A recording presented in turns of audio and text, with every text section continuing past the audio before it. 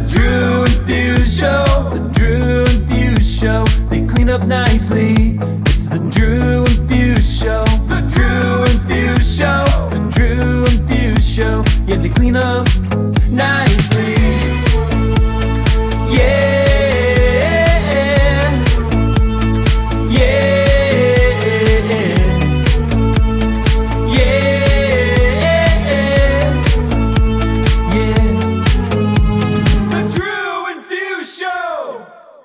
Hello, welcome out to another episode of the Drew and Fuse Show. I am Fusemania from Cincinnati, Ohio. And I am Drew Pierce from Long Beach, California. Thank you, everybody, for tuning in. Yes, thank you for tuning in. I am good.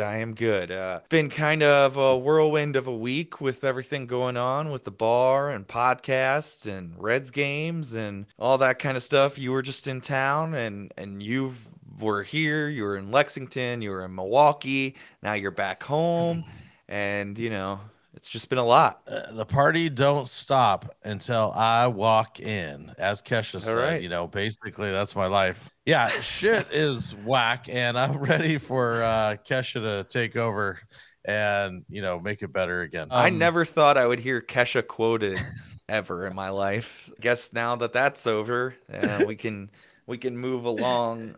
You know what? Speaking of Kesha, I've heard she enjoys beards. And, speaking of beards, I've heard that if you use the promo code DAFS at BriggsBeardCompany.com, you can get 20% off your order. It'll save you 20% off your order, that promo code DAFS. So if you're in the market for some beard product, make sure you check out BriggsBeardCompany.com. Use promo code DAFS. Get you 20% off. Also, what are you waiting for? You can use the promo code Drew and Fuse Show. It'll get you 30% off your first month of activation at directmusicservice.com. If you're a DJ and you're in the market for a new DJ pool, or you want to try something fresh, try something new, some new edits out, make sure you go over to directmusicservice.com and use the promo code Drew and Fuse Show. Get 30% off your first month of activation. We have a new sponsor. When I say new, we have these lights. Drew, you want to tell us a little bit about these lights? We had Rick Webb on the podcast here recently, and he, one is the man. He's crushing it. If you haven't listened to that episode, go back and listen to that episode. But these lights I just got a whole bag of these, and let me tell you, I'm really, really hyped on these. We are now have a Drew and Fuse Show affiliate code for both Lighting USA. I mean, this light right here, I'm going to be testing it, but you can see them in the background. They're going to be lighting up my studio. This is the new kind of Ape Lab knockoff, and it's bright. The menu on it is incredible. I just can't speak enough about how hyped I am on these. Oh, they're dude, so tiny. I'm gonna have to post a picture, but I have the Chauvet light, and I have four of them stacked to one of the Chauvet lights, and this is going to probably be taking over my entire lighting collection. I'm going to be buying a whole collection of them. But Drew and Fuse Show is now a direct affiliate.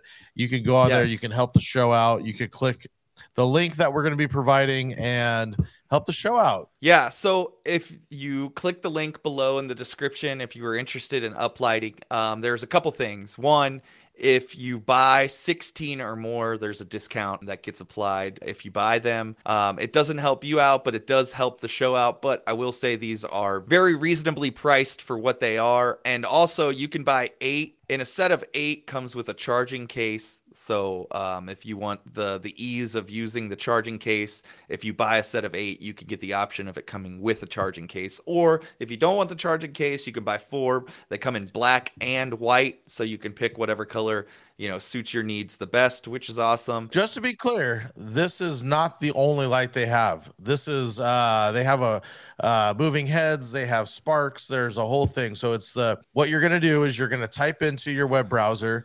bothlightingusa.com/DAFS/DAFS, and that's going to get you basically onto our affiliate code, and this is what's going to help you help the show out. And then once you click on that link and you do that, it gives you 30 days to buy something. So hey, we appreciate it. We're just trying to keep getting super high quality segment videos for you guys, and those aren't free. So make sure you click the link below in the description if you're interested in some uplighting. They are very reasonably priced for what they are. Like I said, if you buy 16 or more, it does discount. You do get a discount on the bulk sales, and like I said, you can buy them in black or white. Also, if you guys haven't, make sure you check out the Club Cannon link below. It'll get you $25 off a purchase of $250 or more.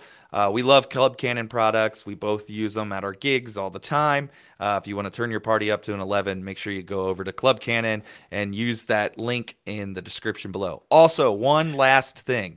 We have this YOLO line. We love when people call in. It's 562-246-YOLO. If you guys haven't left us a voicemail yet, make sure you do that. We do have some voicemails today I'm going to air. Let's just get right into it. I'm going to air them. Here we go. Hey gosh, is this the Drew Infused YOLO line? Like, you only live once line? This is Rob Ferre. You guys, I just saw Drew Pierce in Milwaukee, Wisconsin. It was amazing. He DJ'd and stuff, and he had music videos.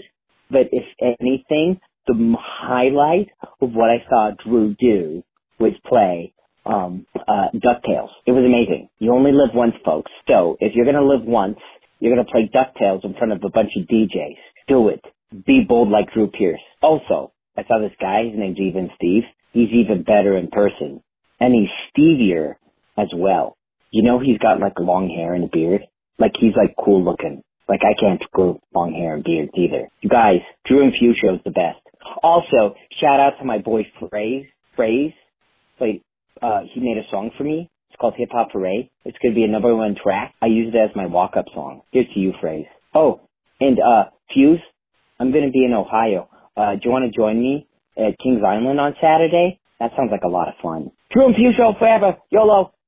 What is up, Drew and Fuse? It's the one and only DJ Demand. DJ Demand. And it's been a while, man. I just wanted to check in, see how you guys are doing. I got a quick question for you, but hold on, I'm getting a call waiting. Just hold on one second. I'm gonna have to take this. I'll call you guys back.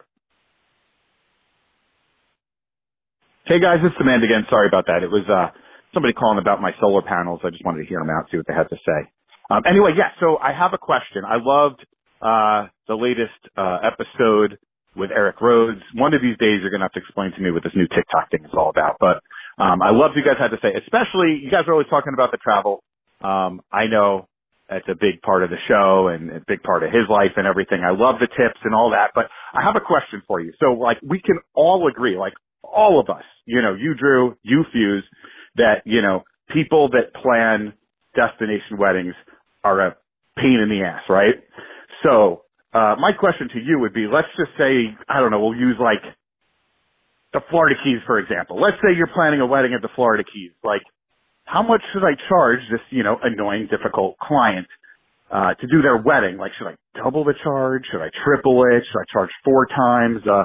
Fuse, this is really directed towards you. I'm curious what you have to say.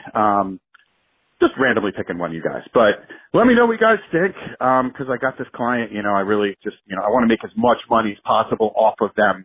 So, could use some advice. Thanks a lot, guys. Looking forward to your answer. Talk to you soon. Well, those are the YOLO line calls. And to answer the first one, Rob Frey, we appreciate you so much. I am so happy you're going to be in Cincinnati. Unfortunately, I'm not going to be able to go to the Kings Island with you. But if you didn't notice, I did have pictures of the Brady Bunch enjoying Kings Island when you talked about Kings Island. So if anybody is listening and wants to see pictures of the Brady Bunch at Kings Island, you can go watch the show on YouTube and see that. And then we have DJ Demand talking about destination weddings. And it's crazy that he asked that question because I'm having a destination wedding in the Keys of all places. To answer, his question about what he should charge, if it was me, I'd do it for free. Yeah, I think so. Free. That being said, to add on to Demand doing it for free, because that's awfully generous of him, we are throwing out into the ether because it's early enough, is we need somebody with a production company that has speakers that is Yeah. willing to work for a Drew Infused show shirt, maybe? Is that good? Anything that we need. If somebody out there listening knows anybody in Key West, I'm getting married in Key West, looking to have Demand DJ the wedding. This is kind of putting him on the spot. Now, if he doesn't, all the listeners are going to be super sad. We need a gear rental down there, and nobody really knows of anybody in our circle right now. And I'm sure there is somebody. We just haven't found that somebody yet. So if you guys know anybody that's renting gear in Key West, please let Drew or myself know. I'll extend it. If you're a fan of the show and you want to drive down from Florida, set up the gear for the all-star DJ Demand, then that might be on the platter. So we will tell you, if you are interested and you want to get a free shirt, then we're looking for you. So help us out and we'll help you out. We're going to jump right into it today. We got a great guest for you guys. He's held many residencies around the United States and played at notable clubs such as Excess, Hyde, Intrigue, Tao, One Oak, Live, Dare, and many, many more. He's got his own podcast that he's been hosting since 2018. It's called the My Favorite DJ Podcast. He was a part of the production duo Discotheque in its newer rendition with Joe Maz. He's forming his own DJ agency and still DJing all over. Please help us welcome DJ Konflikt. Wow, that was fast. Hey, guys. Hey. We're just jumping right into it today, so we don't want to waste any time for you, or we know you're busy, and we appreciate you taking the time to be here with us. Thank you for having me on. How has life been for you? It seems like, post-pandemic, you've kind of changed things up a little bit. I've noticed that you're staying more local, not completely local, but you're doing a lot more stuff around the Miami area, Florida area versus before when you were traveling a lot. Yeah, actually, pre-pandemic, I had almost every weekend, if not every weekend, on the road, and I was flying to multiple cities, Friday and Saturday, sometimes weekdays as well. What I realized after doing that for maybe 3 or 4 years on a consistent basis was that I had kind of hit a ceiling in regards to energy expenditure and income coming in. So I wanted to get off the road. Also, I had my daughter's 6 years old now. And at the time when I wanted to get off the road, she was maybe like 2, 3. And I never wanted to have a battle with her about, why are you leaving town again? And add to the fact that I have a realistic view of what it is to travel, to be a traveling DJ. And I know that it doesn't last forever for anyone, unless you're fashion, I guess, because he's still going. It's not something that I see as a possibility for people as they get older. So I wanted to get off the road, but I never had an opportunity because the money just kept coming, the gigs kept coming, everything kept happening. And then COVID hit, and then it was like, everything's off. And so that gave me the window to be able to stop everything. I switched my away from the management company or the booking agency I was on, and I focused more on a local set of gigs and a local trajectory more so than the out of town stuff, and which is what I wanted to do for a while, but I didn't have that window until COVID actually hit. So professionally, it was a great benefit, and although I'm making a lot less money, I have a lot more time at home, and the value exchange is optimal for me in that sector. Well, they say time is money, right? I mean, I've been on the road I actually did the opposite of you. I was staying at home, and then COVID hit, and California, basically, where we were unable to work. So then I had to start traveling to go to states that were open. You're in Florida, so you were able to just stay home, right? And all your guys' clubs were thriving, which is amazing. That was the huge benefit, I think, to be able to be in a state that allowed you to be home. Yeah, I was lucky to be in Florida, and it wasn't all like, oh, hey, everything's still open. No, there was a time where things were closed, but we opened faster, I think, than everyone else. And what Florida did is they basically said, if you don't want to get sick, don't go out. Yeah, I'm glad that's kind of all behind us now. But it seems like, you're still working a lot, and, you're playing a lot of quality gigs, and then you're still taking some out of town stuff. And what's your kind of thought process with just the out of town gigs you are taking? Are you just taking the ones that are willing to throw you the amount of money you want, or is it just more based on relationships and, gigs you like doing? So it's a mixture of all of those factors. The first thing that I started to do, because calls did start coming during the pandemic when everything was down, and the first thing I did was just say, hey, look, I like my life as it is now. I'm waking up early. I'm cooking breakfast. I'm washing dishes. I am doing daddy daycare. Like, this is great. I'm a morning person, and I never knew it. Every day of my 20s, I was waking up at noon or 2 o'clock. And I didn't realize that if I go to sleep at 9:30, 10 o'clock, I can wake up at 7 and have a full day. And that was amazing. So the calls started coming in, and I thought to myself, all right, so what's going to be my line here? And the line was, if it's a relationship that I enjoy and somebody that I want to work with, I'll accept a fair market rate. If it's something that I want to do, I'll accept the fair market rate. If it's something that's kind of a burden, then I need there to be an incentive that goes beyond I like to work. It has to be monetary compensation.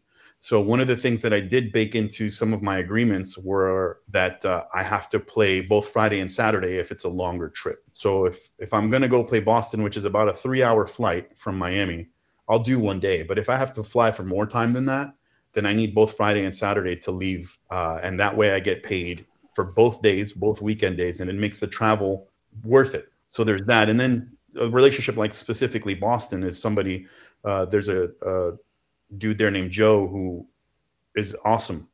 And whatever he needs of me, he's like, hey, I need this, I need that. I have this day open. Can you please help me with this? And to the best of my ability, I'll do that because of the relationship. That makes sense, because I noticed you were doing, I think the spot's called Junction, where you were there Friday and Saturday. So that kind of makes sense now as to why you're doing both nights there. I specifically asked for it. I said, hey, man, like for me to get to Lincoln, Nebraska, which is really dope. And like they party and they get down and it's a great venue. And the guy that's there, his name's Ben, and the owner's Chris, and they're awesome, really awesome people.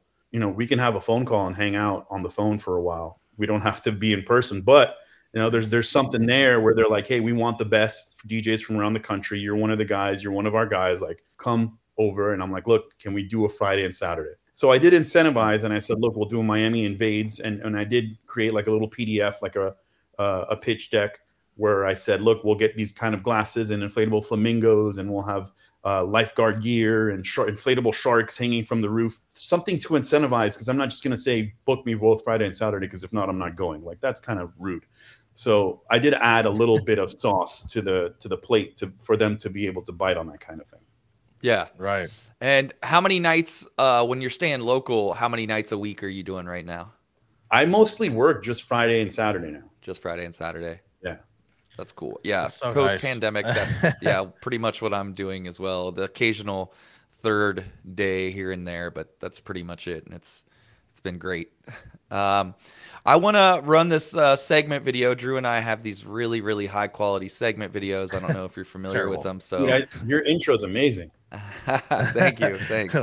Thank you so much. These are not that, but these are super high quality. So, so I'm going to run this video real quick, and then we'll talk a little bit about music. The hills are alive with the sound of music, with songs they have sung for 1,000 years. The hills fill my heart with the sound of music. The mountains look like boobies. My heart wants to sing every song it hears. The mountains look like boobies. All right, there's Arnold singing the song Sounds of Music, and we're going to talk a little bit about music here. It looks so real and just like creepy at the same time. Do you have a favorite remixer or producer? And that doesn't have to stick with the DJ world. Yeah, I like Joe Maz. It's probably my favorite. Shout out Joe Maz. Jampagne. She does the double time Jersey stuff. She's had some pretty good ones. And I think there's a dude named T Mark or Mark T. I'd have to look it up on my Serato. Hold on. T Mark. Yeah, super great remixes there too. But I would say Joe would be in first place, and the other two are in second place. Now, are the All right, other yeah. guys Patreon based, or are they on a pool? I get their stuff on pools. Okay.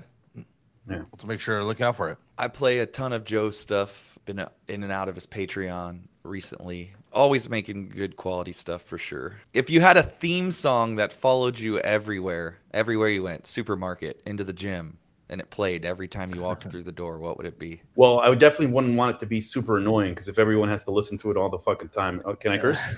Yeah. Oh, that's the way, man. Just checking. If everyone had to listen to it all the time, I wouldn't want it to be super annoying. I think I like James Bond because it's got that bass at the beginning. Wow. So So good. So it's like tame, but if it needs to get crazy, it goes into the big, the orchestra section. Da-na, Yeah. da-na, da-na-na. Like, Yeah. Yeah, perfect. I have a little spoiler. If you guys watched the latest James Bond, did you watch the newest one? the last time he's playing the James Bond, the guy. Yeah. Yep. Yes. At the very intro, the intro always plays where he shoots whoever is like down the barrel. Well, it flips on that last one. Right, To where it goes red instead. So it's kind of like that foreshadowing that, spoiler alert, he dies. Dang, Pretty cool. well, I thought it thanks was for a cool ruining little it. foreshadow. Well, I love movies, so I just thought I found that out after the fact. So I thought it was like a cool little movie thing, I've never even watched, I think, any of the latest James Bonds, like Pierce Brosnan and up. I don't think I've watched any of them. So Oh, dude.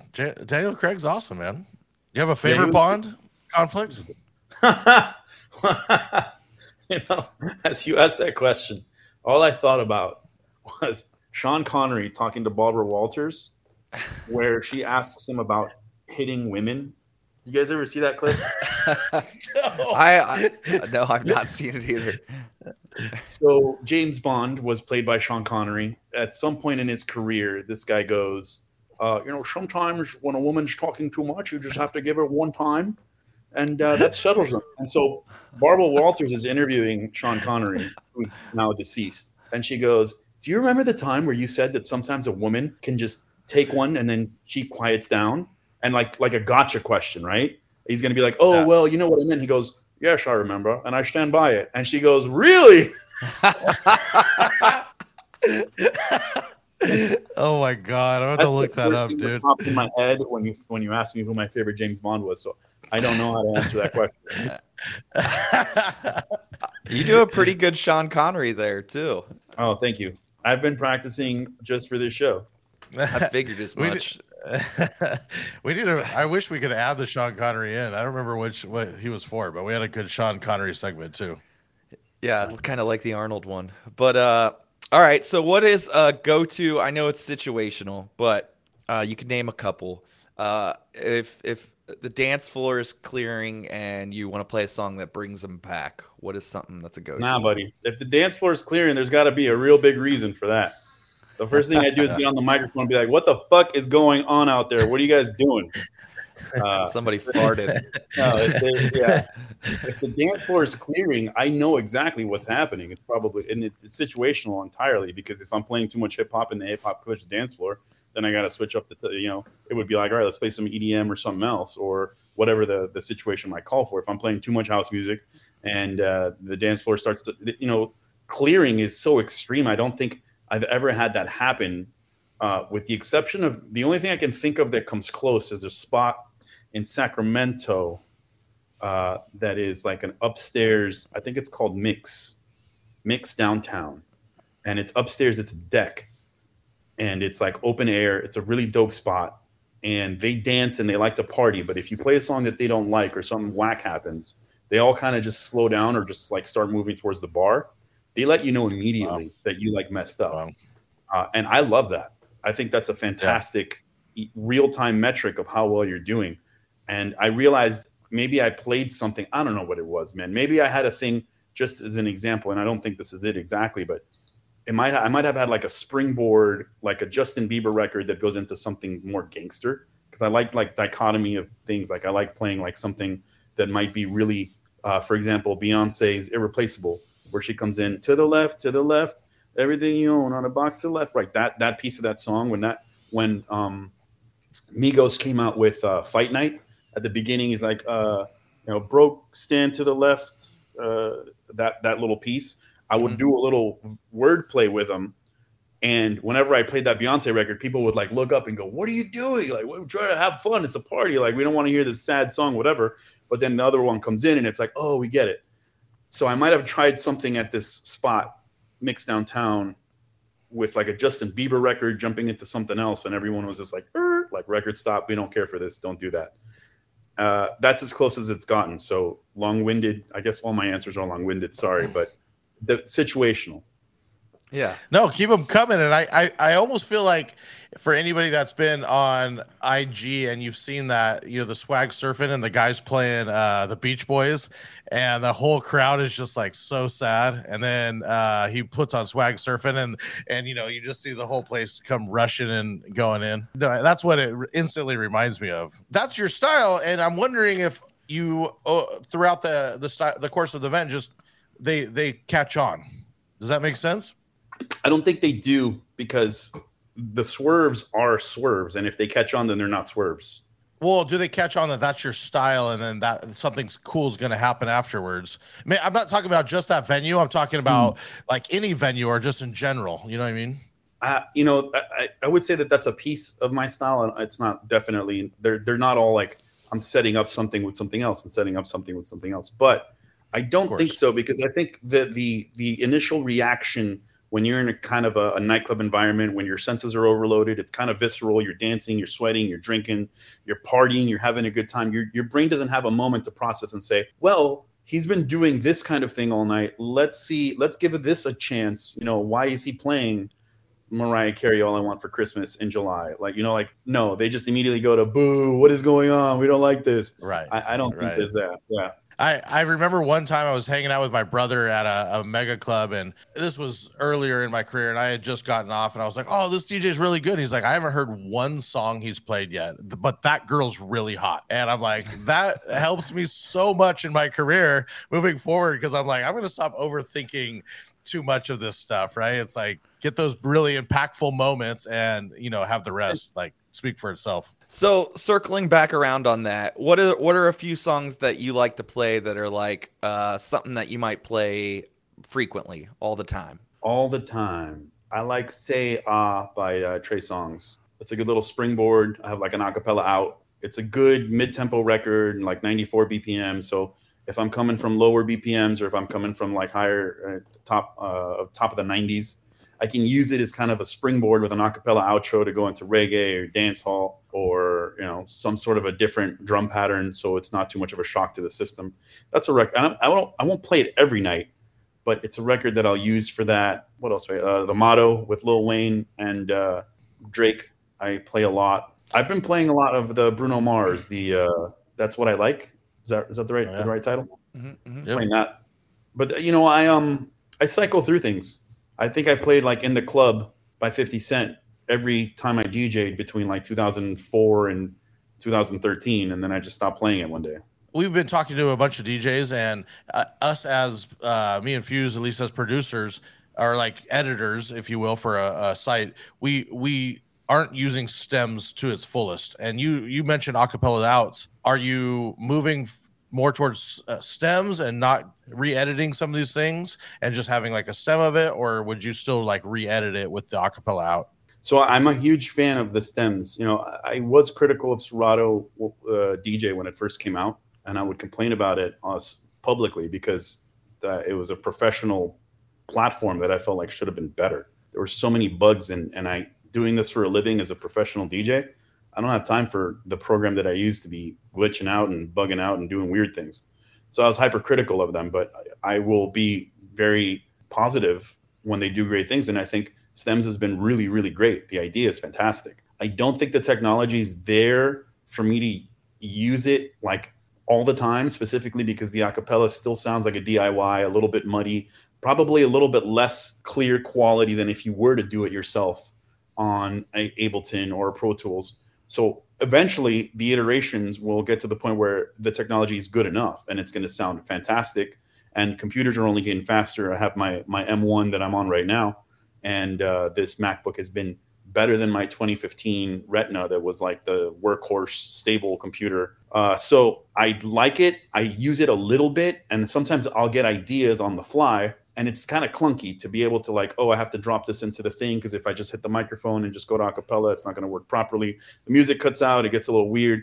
So I know that it's the first iteration of the technology. They're only going to make it better. And I'm a big fan of it. I think that it adds a lot of ability. And what it does more so than anything else is if I have an idea on the fly and I want to incorporate it, I don't have to wait to get home and maybe forget about what was I going to do with this acapella and this other song. It's like I can do it all there.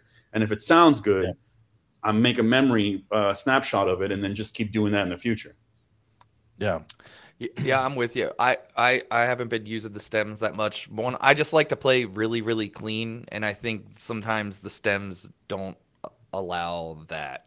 It's just kind of like even getting into it and getting out. Like I don't like the little bits and pieces of like I missed this here and that there, and I just don't. Personally, I don't like that. So that's my reason for not being on stems, really. But I think it's cool as well. I think that it's going to be awesome in probably shorter amount of time than we think. Right. Are you guys just live dropping it in and then having it read it to where it does it if you do use it at all? I haven't used it at all, so I guess I'm kind of asking naively if I wanted to. Do I drop it into the stems folder and then it's able to split it up and then I could use it?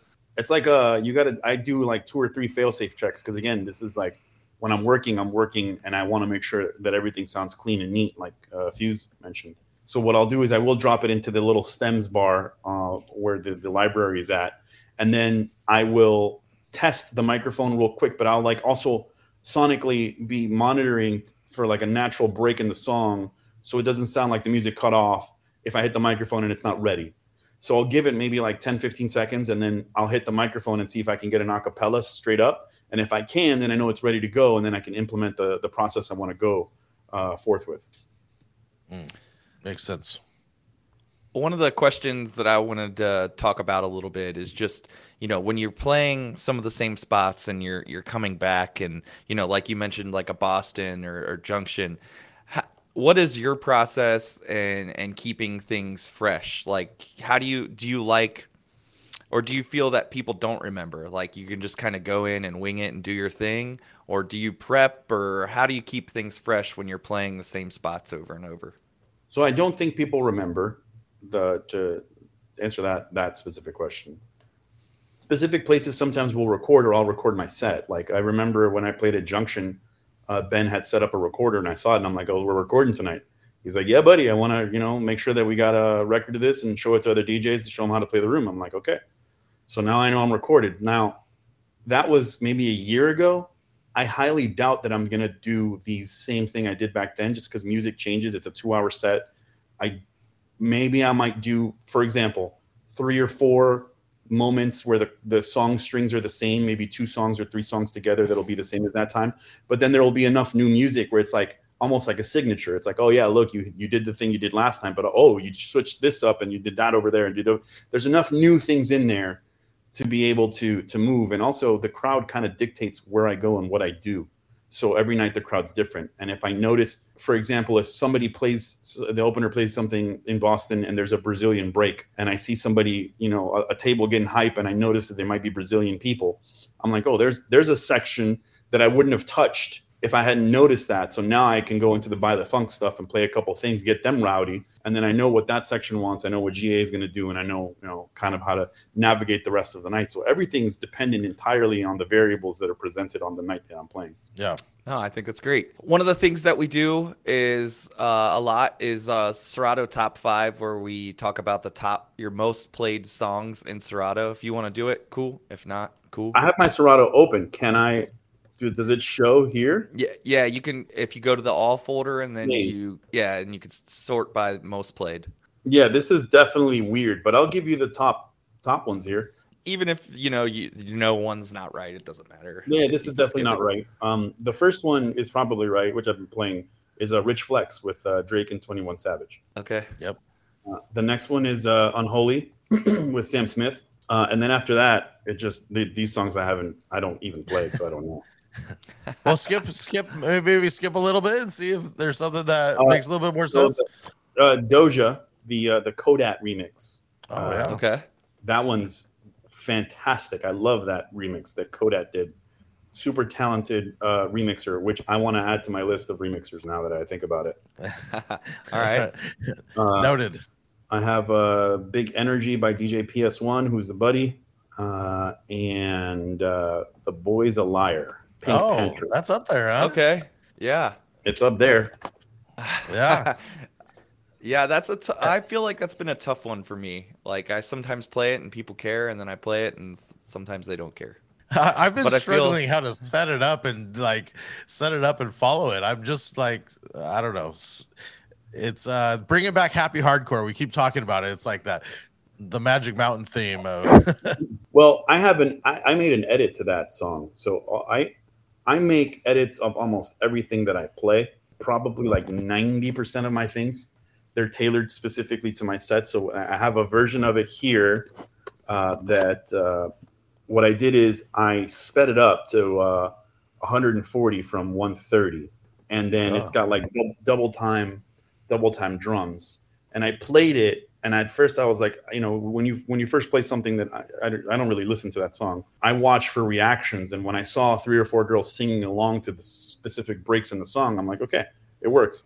So that was my indication. Most of my music is edited specifically to what I do. I'm the exact same way, and I know Fuse is the same way as well. And I Q point the crap out of it and retag everything like way too much. Are you a big Smart Crate user too? No, I don't use top of Smart that? Crate. What's the benefit of a Smart Crate?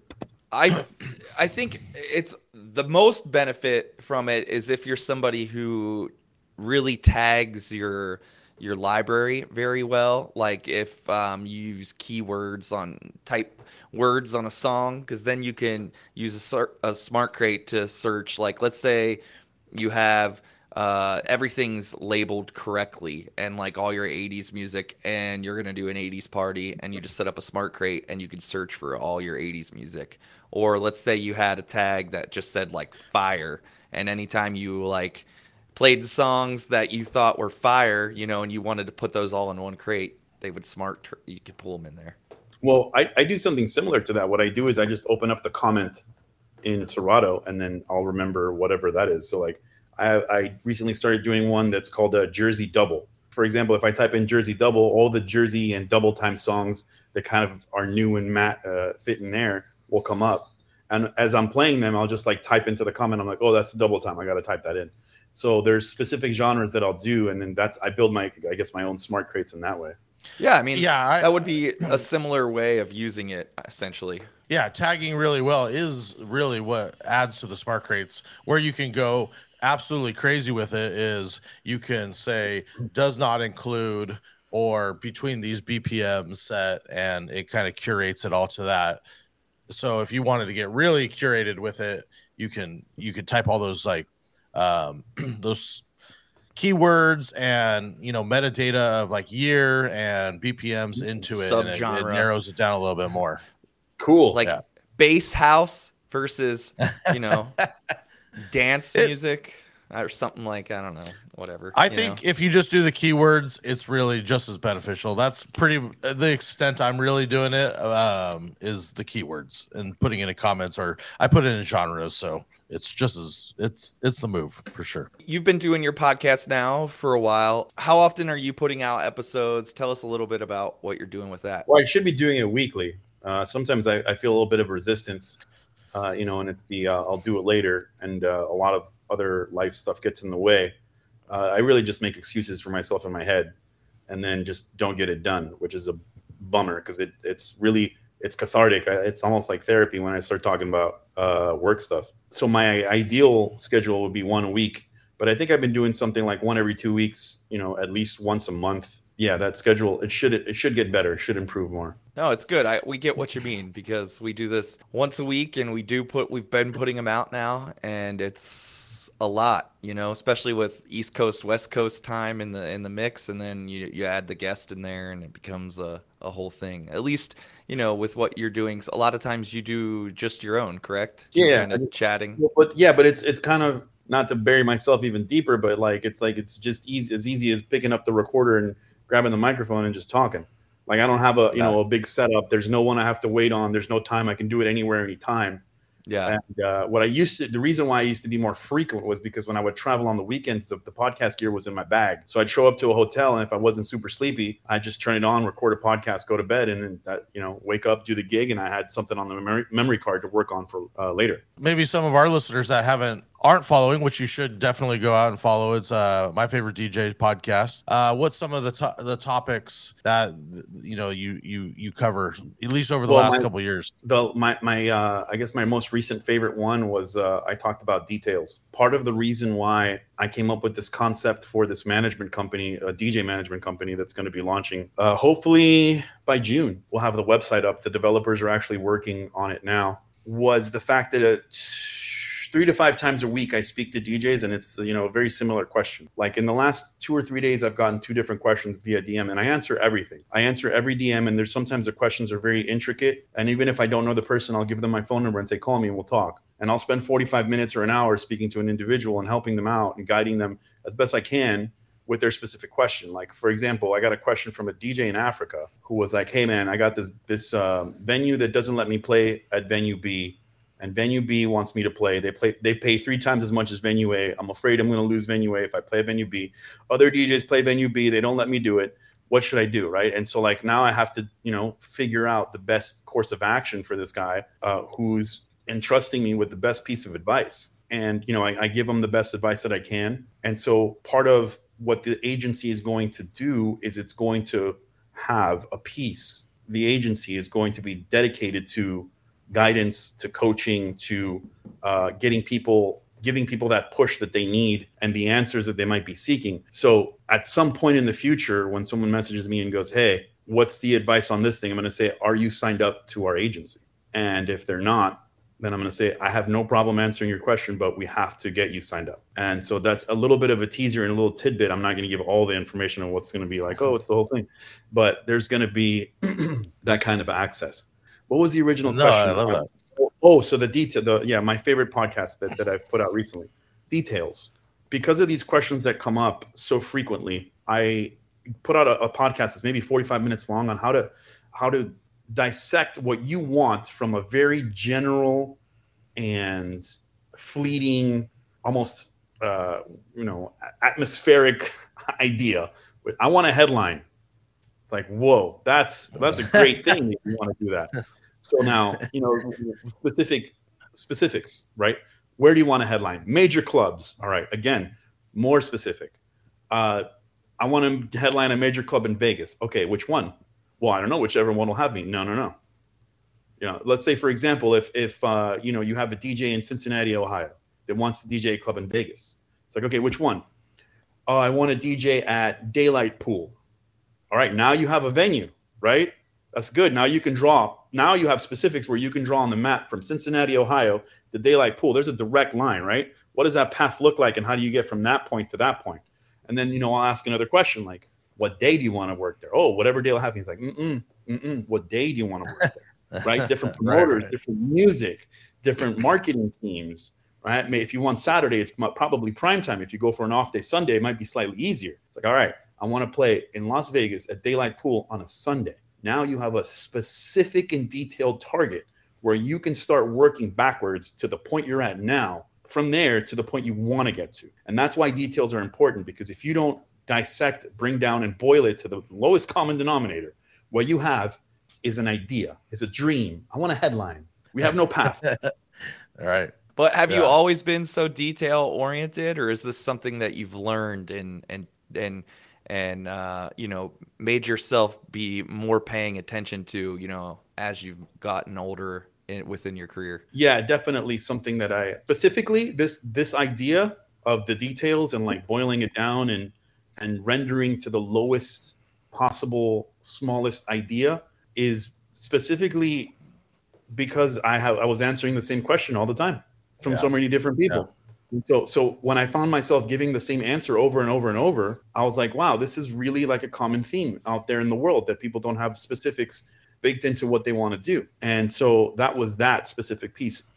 Earlier in my career, what I would do is do the best work that I could, listen to other DJs and try to be better than them by so far that the bookers had no choice but to say, we need to have you back. So that was my detail specifically, was just be better than everyone else by so much that they will give you money. From there, I was, I guess, able to expand that idea to other things. It's like, okay, so then where do I want to work? What do I want to do? How much do I want to make? And then specificity came into play after I was already kind of established. I guess that's the best I can give you on that one. And a lot of this is in Miami, which is a super competitive market, and you're seeing a lot of people come in and out. Are you going against the residents, or are you talking about the big headliners? You want to get even better than them? When I was coming up, there were no big headliners. So 2004, 5, 6, it was just Miami. There wasn't a lot of traveling going on. There was some, DJs didn't start to visit till like 2007 or 8 from out of town here. And whenever there was there wasn't a big act. The big thing would be having a celebrity host. So you would have Eve come by and celebrity host. You would have Ludacris perform at Mansion.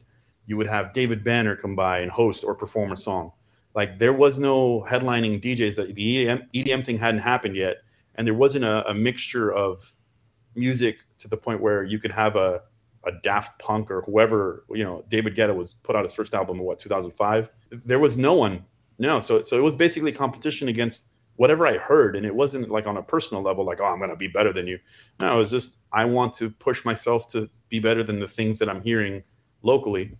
And that is really what gave me an edge in the open marketplace once I got there. How do you feel now, as where you're at in your career and how Miami is now, and playing at a spot like an 11 or whatever? Do you feel that it's more competitive? Do you feel that you still have like an edge in certain, rooms versus other guys? I don't know if this is a great question to ask, because my answer is going to be a little dumpy. The marketplace doesn't really care about talent. Not just Miami, but just in general. No, you're right. So, like, do I think I have an edge? Maybe in brand recognition and name, but that's sometimes not enough to overcome the relationships that might be built on the back end. So I'm not a super personable individual. Like, I'm not going to call people and be like, hey, man, how are you? And how you been? Oh, yeah, dude. And I don't drink when I work. So already I'm at a deficit when it comes to being, a social individual. So the only thing that I do have still is brand recognition, name recognition, and the fact that when I play music, I'm probably going to be top 3 ever that has played that venue. And that's obviously, in my opinion, sounds a little braggadocious, but I'm being like completely honest. That's what if I'm not top 3, then I feel like I would be doing something wrong and I need to do something else. So that's just how I would like to think of it. But even that in itself is not enough to have people being like, oh yeah, like, for a perfect example, a booker with a lot of booking power down here who oversees multiple slots at different places. And he came up to me at the end of the night after I played. I opened and closed for an act. And he's like, you're probably the best open format DJ in the country. Told me that to my, he's like, don't let it get to your head. But it's like, and he goes, and I sent it. And I was like, dude, you don't know how much that means to me. Thank you so much. He's like, I even sent it in the owner chat, and he shows me the phone. So he's sent it to all the owners. And I go, wow, thank you so much.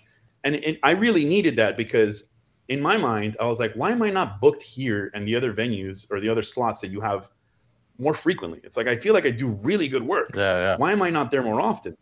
And the fact that he told me, he's like, you're probably the best. Basically, everything I was like, okay, it doesn't matter, because there's promoters, and then there's other owners, and then there's what ownership wants to do, and then there's the commitment to this, and then there's the early party to that, and the after party to this, and the artist that's coming in, and then the other thing, and then the 17 other people that have a say at some other thing.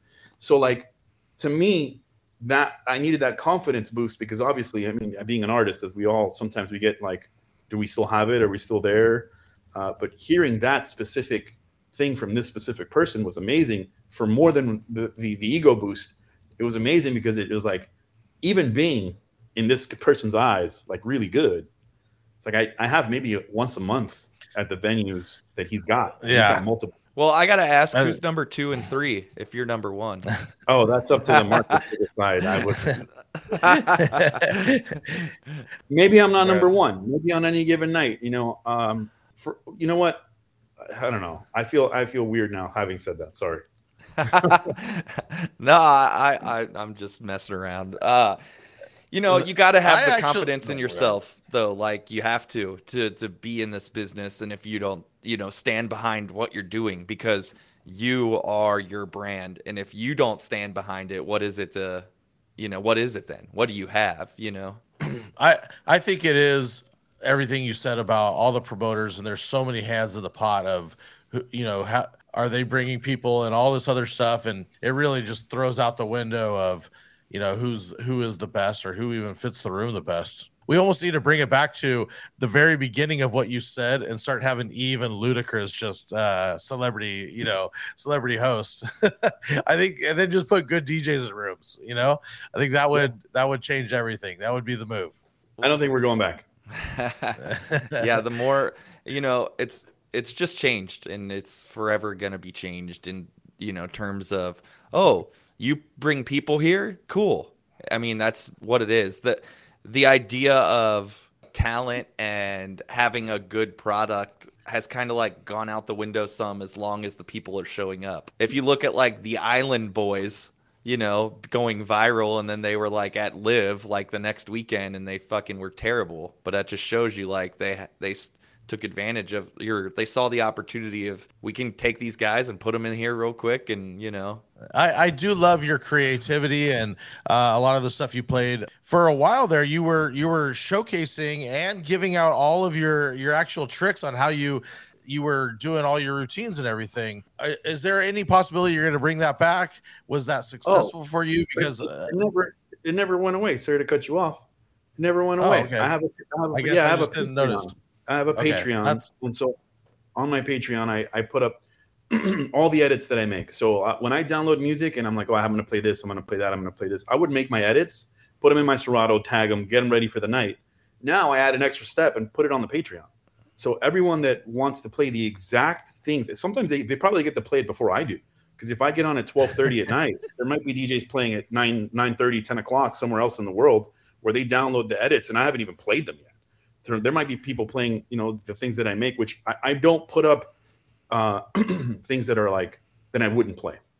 It's not like, oh, here's this song that just came out, maybe it'll work. It's like, no, if it's on there, it's going to kill, or it's got a place in my set at some point in time, which is why I take the work to put it into an edit and basically tailoring for what I need.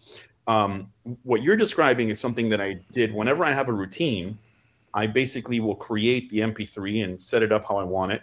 And then I would put it on Patreon. Like, this is how I did it. This is this first piece. Drop the bass, bring up the volume, bring it over, hit this cue point, do this over there. And then you hit this other thing and then move over there. And I basically, the best that I can describe it to you was that when I first started the Patreon, my idea was magic shop. When you go to a magic shop, you buy a card trick, right? So it's like best analogy ever. It's so good. you get a pack of cards and they say, this is how you do it. You fan them open, then you have to move your thumb up this way, and then the trick comes out, and then bam, you're a magician, right? So it's the same thing. What I have is, I got your pack of cards, which is 2 different MP3s, and it might not be a routine. It could be like, oh, I'm playing this song after this song because this has a break here, and then this is what I do: drop the bass, bring up the volume, fade out slowly, hit the cue point, bam, and you're done. So it's basically, I'm giving magic tricks for people that want to practice magic, but it's turntable stuff. That's so good. I think that's great. One of the other things we wanted to talk about, and you talked about it a little bit, is, you know, your management company. Is there any other goals that you have with starting that that you can talk about? Yeah, without giving away the farm. Yeah. So the goal was to create something in the marketplace that people can get excited about. Looking at the spectrum of existing managements, there hasn't really been anything new on a national scale that's been like, wow, look at that, that's amazing. Not to take away from anything that's already existing. Everyone is making their money. Everyone's going through their, you know, regular things, and it's awesome. And a lot of people are working, and it's working for them what they're doing. But there hasn't been that new thing. And, you know, you mentioned part of the market right now is, look at the Island Boys. Woo, the new thing. Let's book them. When's the last time something new came up when it comes up to management, right? The last one I might have had a little bit of help building, and it took a couple years, right? But this one, Um, this one is something that is not just going to be like a booking agency. It's going to be something that's beneficial to all DJs. And the idea came when in January, I got a cold DM from a venue. It's like, hey, do you want to play our spot? And I go, yeah, of course. That's what I do. Let's get this done. Sign the papers. Let's go. And then they said the gig's in August, and this was January. So I go, well, do you have anything sooner? Because that's pretty far out. It's like, yeah, we have something in this month earlier on. And I looked, and that was like the only time I was booked, like in that month that they mentioned. And then I thought of my buddy DJ Booza in Vegas, and I go, yo, Booza. I immediately text him. I'm like, yo, Booza, this spot over here, paying this much. Are you interested? He goes, yeah.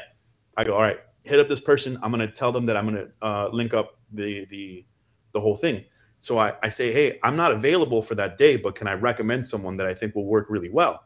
And then they go, yeah, of course. I send them Booza, and they go, wow, this looks really good.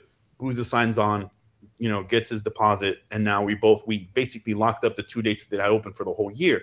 And then I thought to myself, I'm not on a management company right now.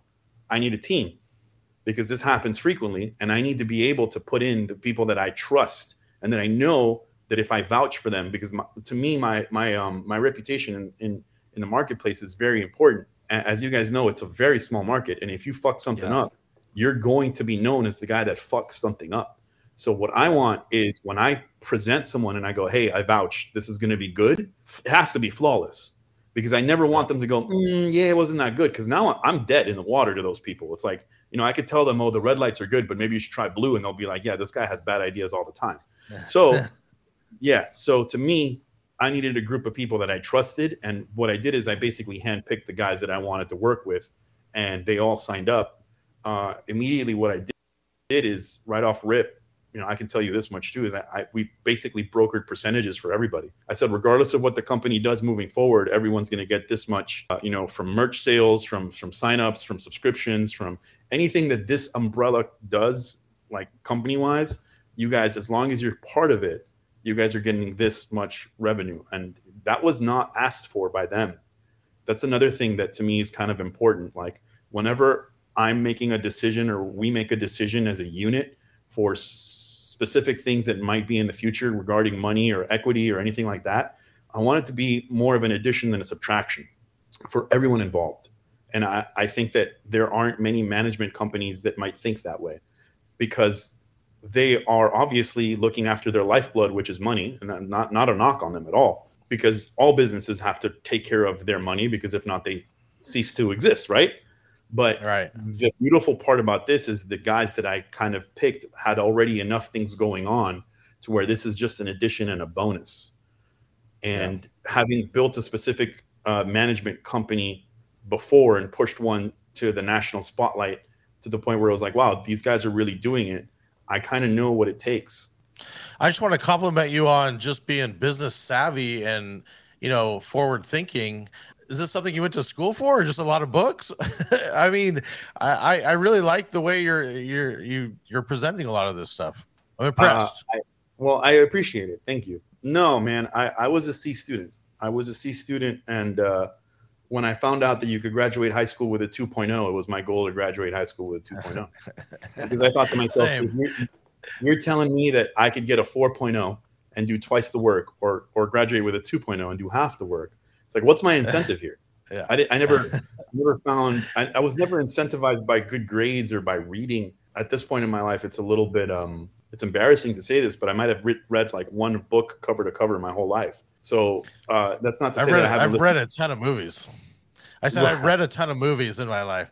I definitely have listened to a lot of audiobooks, and I like to educate myself on the things that I find interesting. And there are a lot of books that I have, skimmed through, read a couple pages here and there. But no, I think what you're describing is something that I've found throughout my life is I don't like expending energy unless it's going to give me a return. If the point is specifically in business, if the point is for a return, then what is the leanest way from point A to point B? There's other things in life for sure. Like there might be a weekend where I have the family and everyone can go to a thing, and I have a gig and they're like, hey, you want to work? And I'm going to go, nah, I'm not working. I'm going to go hang out with my family.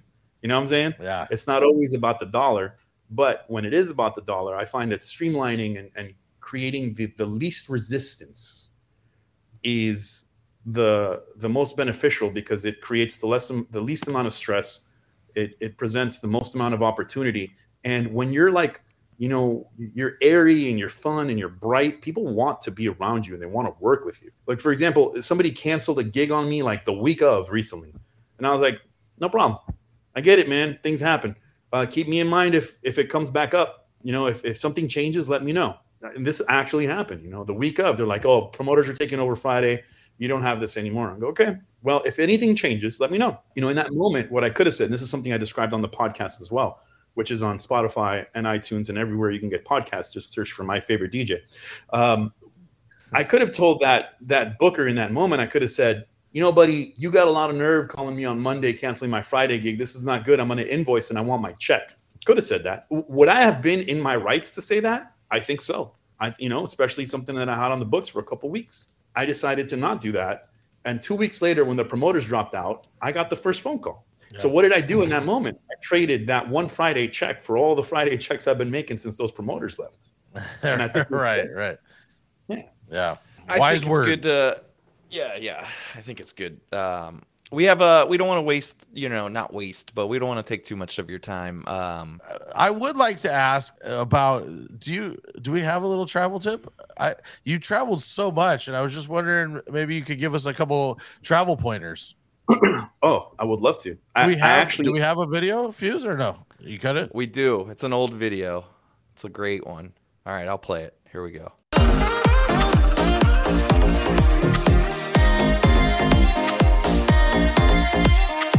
I wanna fly away. Travel hacks. Just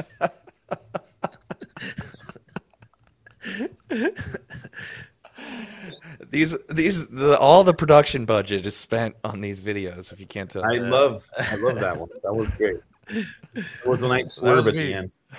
That was me singing, just so you know. I thought it was Lenny Kravitz.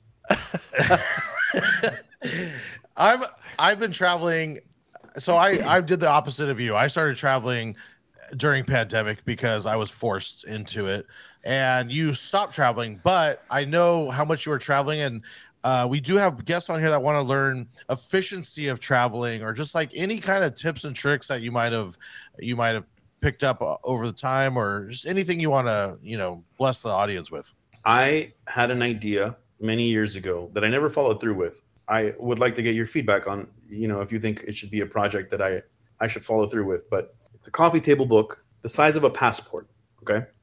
And the front of it says tips for the traveling DJ, and it's spray painted on top of what looks like a passport. And inside, it's basically like a coffee table book, and not a lot of text, but every page would be like 5 or 6 different tips that are single lines. And I have a lot of it written down here somewhere in my computer. I just never really pressed on it. And now that the market's kind of messed up, I don't even think it would be worth it. But the only reason why I bring it up is because you said there's lots of people that are interested in travel tips. Mm-hmm. Number one, always take the first flight out. It doesn't matter what you're doing or where you're going. I don't care. It's the first one. I don't love particularly flying at night. So what I'll do is I'll pick the first one that's closest to sunrise. So 6 a.m., 7 a.m.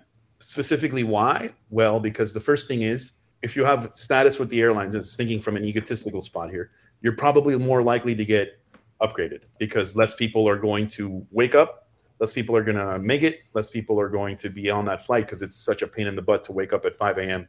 for a 7 or wake up at 4:30 or earlier for a 6.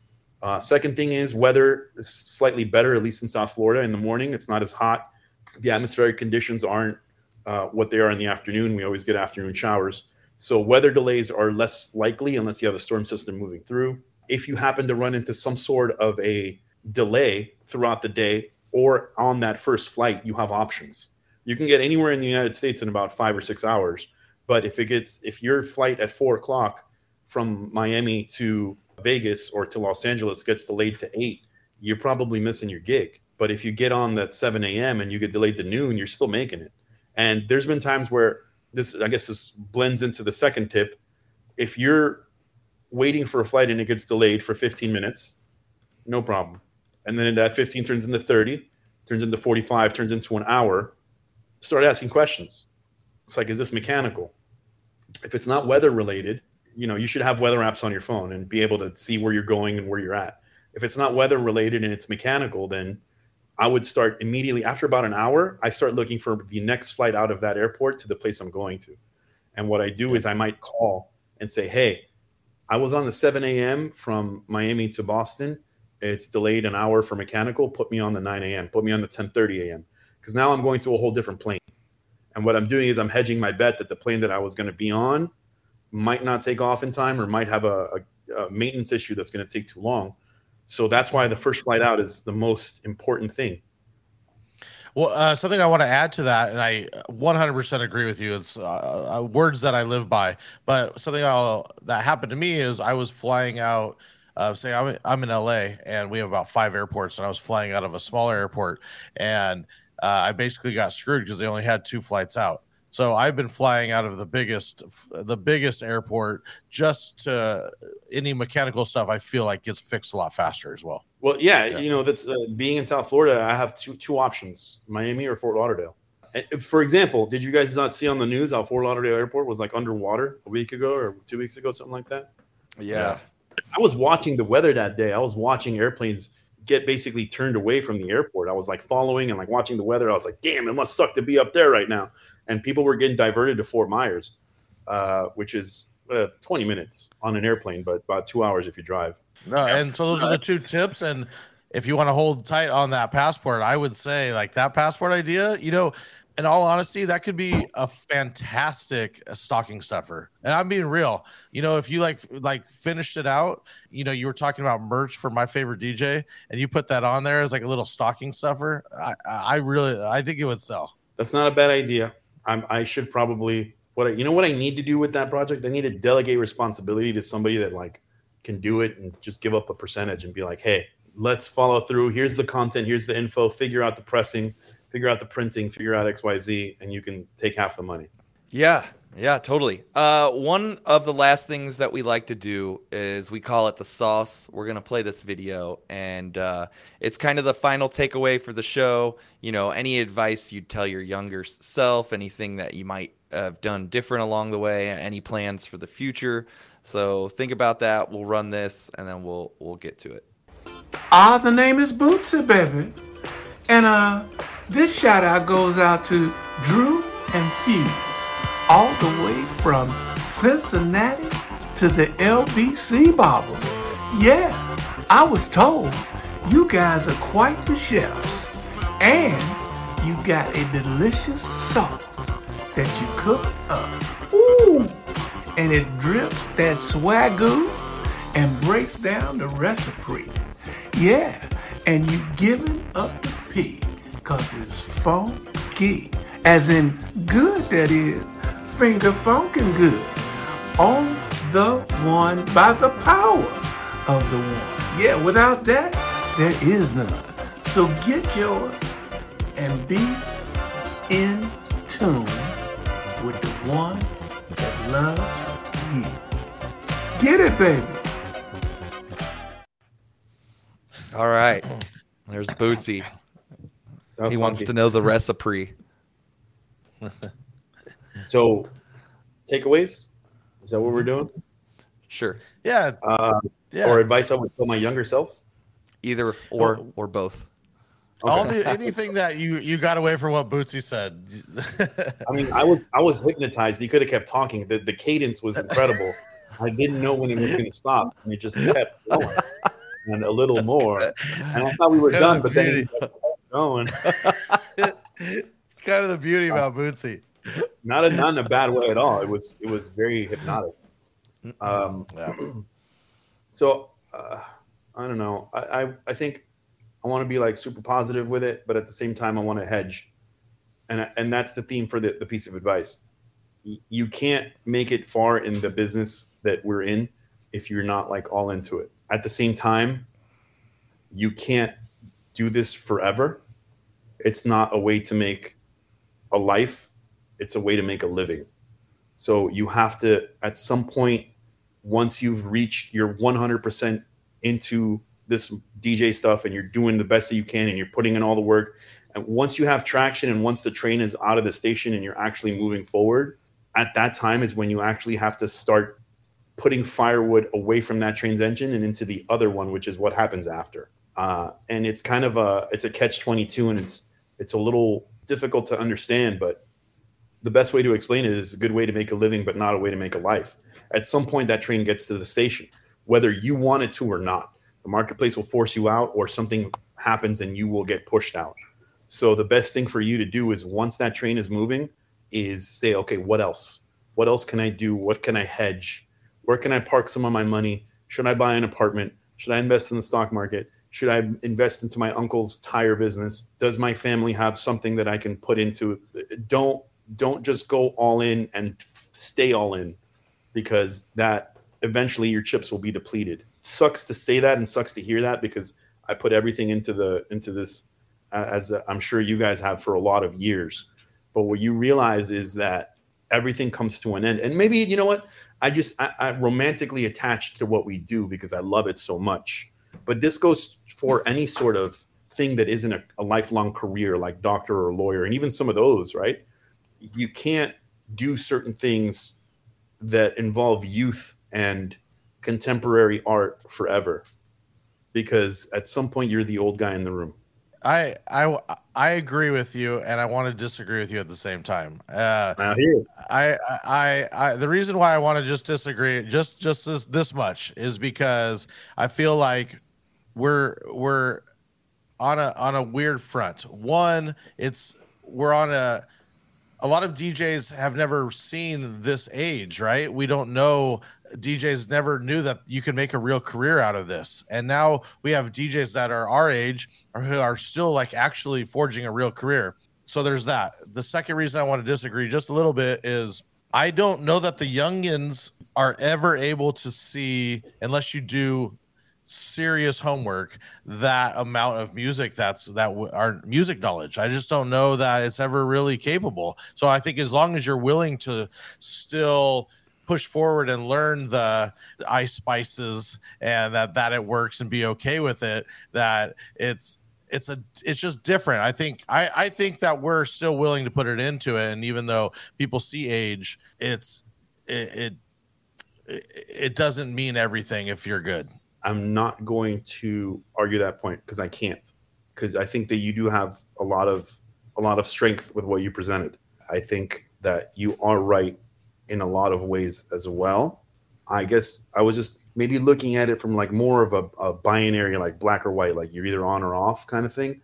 You're right. There's a lot of intangibles and unknowables, specifically because the paths that we're forging haven't been forged before. I would say that if there's a possibility that the marketplace would spit you out at some point for any sort of reason, whether it be age, whether it be falling off, whether it be not understanding the ice spices, whether it be promoters get to call their shots more so and they get to place the music.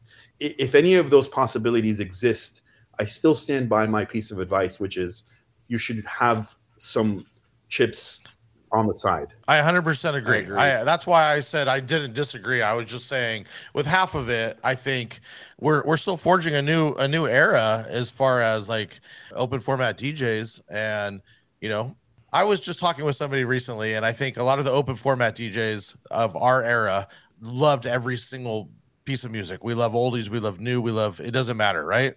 And a lot of the new up and coming DJs got their umph or their like inspiration from Earhart's and twisting knobs, right? It was just like that EDM era. It wasn't the same love that we came from music, right? So just being able to know music in depth, I think, gives you a more of a longevity, but always have your out. And so I think everything, that you're saying is true as well. Have your out. Counterpoint to what you mentioned, the finger knobs and the turning hearts. Finger knobs and turning hearts. The finger hearts and knob turners of today are, I would say, on the par of the backpack hip hoppers, kind of like what I followed in the late 90s, right? Facts. Like I didn't hear Bon Jovi until I was in my early 20s. All of the funk music and all the stuff that I recognize now, I was like, damn, that's good stuff. I didn't recognize it when I was younger, but eventually the beauty of art, and this is an example I use frequently, is you can have a print of the Mona Lisa in your house, but no one's going to pay admission to go see it. They go see the real shit in France, right? At the Louvre, which I'm guessing it's there. Hopefully I'm not mistaken on It's that. there. I was just there. Okay, well, you pay admission to get into the museum to see the real thing, because that real piece of art commands something to your subconscious, and it's like, hey, look at me. And that's what the music that we enjoy now does as well. So the finger hearts and knob turners are just the backpackers of our time. Eventually, if they stay in it for long enough, they're going to be like, we need to get the real shit. And I think we just got to give them enough time to find that. At the same time, I think you're right, because the advent of technology has decreased their necessity for perseverance. And when you're in a hustle like we are, like still to this day, right? With everything that I've done, with everything that I've accomplished, and I'm sure you guys are on the same boat. If I don't hit up a promoter and I'm like, yo, I'm free this day for next month, can I get this Friday or Saturday? I'm not working. Like, my phone is not off the hook because they think that I'm some kind of magician, giving out magic tricks. Like, nah, man. Wait, look at that callback. It's so good right there. I love it. I think with advancements in modern medicine and the way Botox is going, I'm going to stay looking this pretty for a long time. And I think same for both of you. So I think we got some longevity in this. But I think it's important, as you said, to essentially just not to be good at DJing. You have to 100% have to commit to it. Like you said, you have to be consumed by it. And once you get to that point, I think it's important, as you mentioned, to start putting eggs in other baskets, because, that's how you keep evolving as a person and your business and everything, So I agree with a lot of that. This has been I've loved this episode so much, dude. So much good stuff on it. You want to tell everybody where to follow you and where to look out for the up and coming management company and all that good stuff? And so the social media platforms are all Instagram.com/myfavoritedj, Twitter.com/myfavoritedj, or just @myfavoritedj on those two. The Patreon is patreon.com/myfavoritedj. So if you guys are interested in the music stuff, that's where that's at. The agency is myfavoritedj.agency, and the website's not up yet. It's in development. It's just, we got a holding page there for now. And that's going to, again, launch sometime in June. And anyone and everyone that's interested will have a place on the agency. And I'm very excited about that. Awesome. I'm looking forward to it too. Yeah, I'm excited to see what you're bringing. I've always enjoyed you and your DJing and all that. And yeah, we appreciate you taking the time to be here and chat with us a little bit today. Thank you guys for having me. All right. Yeah. Until next time, that's going to wrap it up. We'll talk to you guys later. See ya.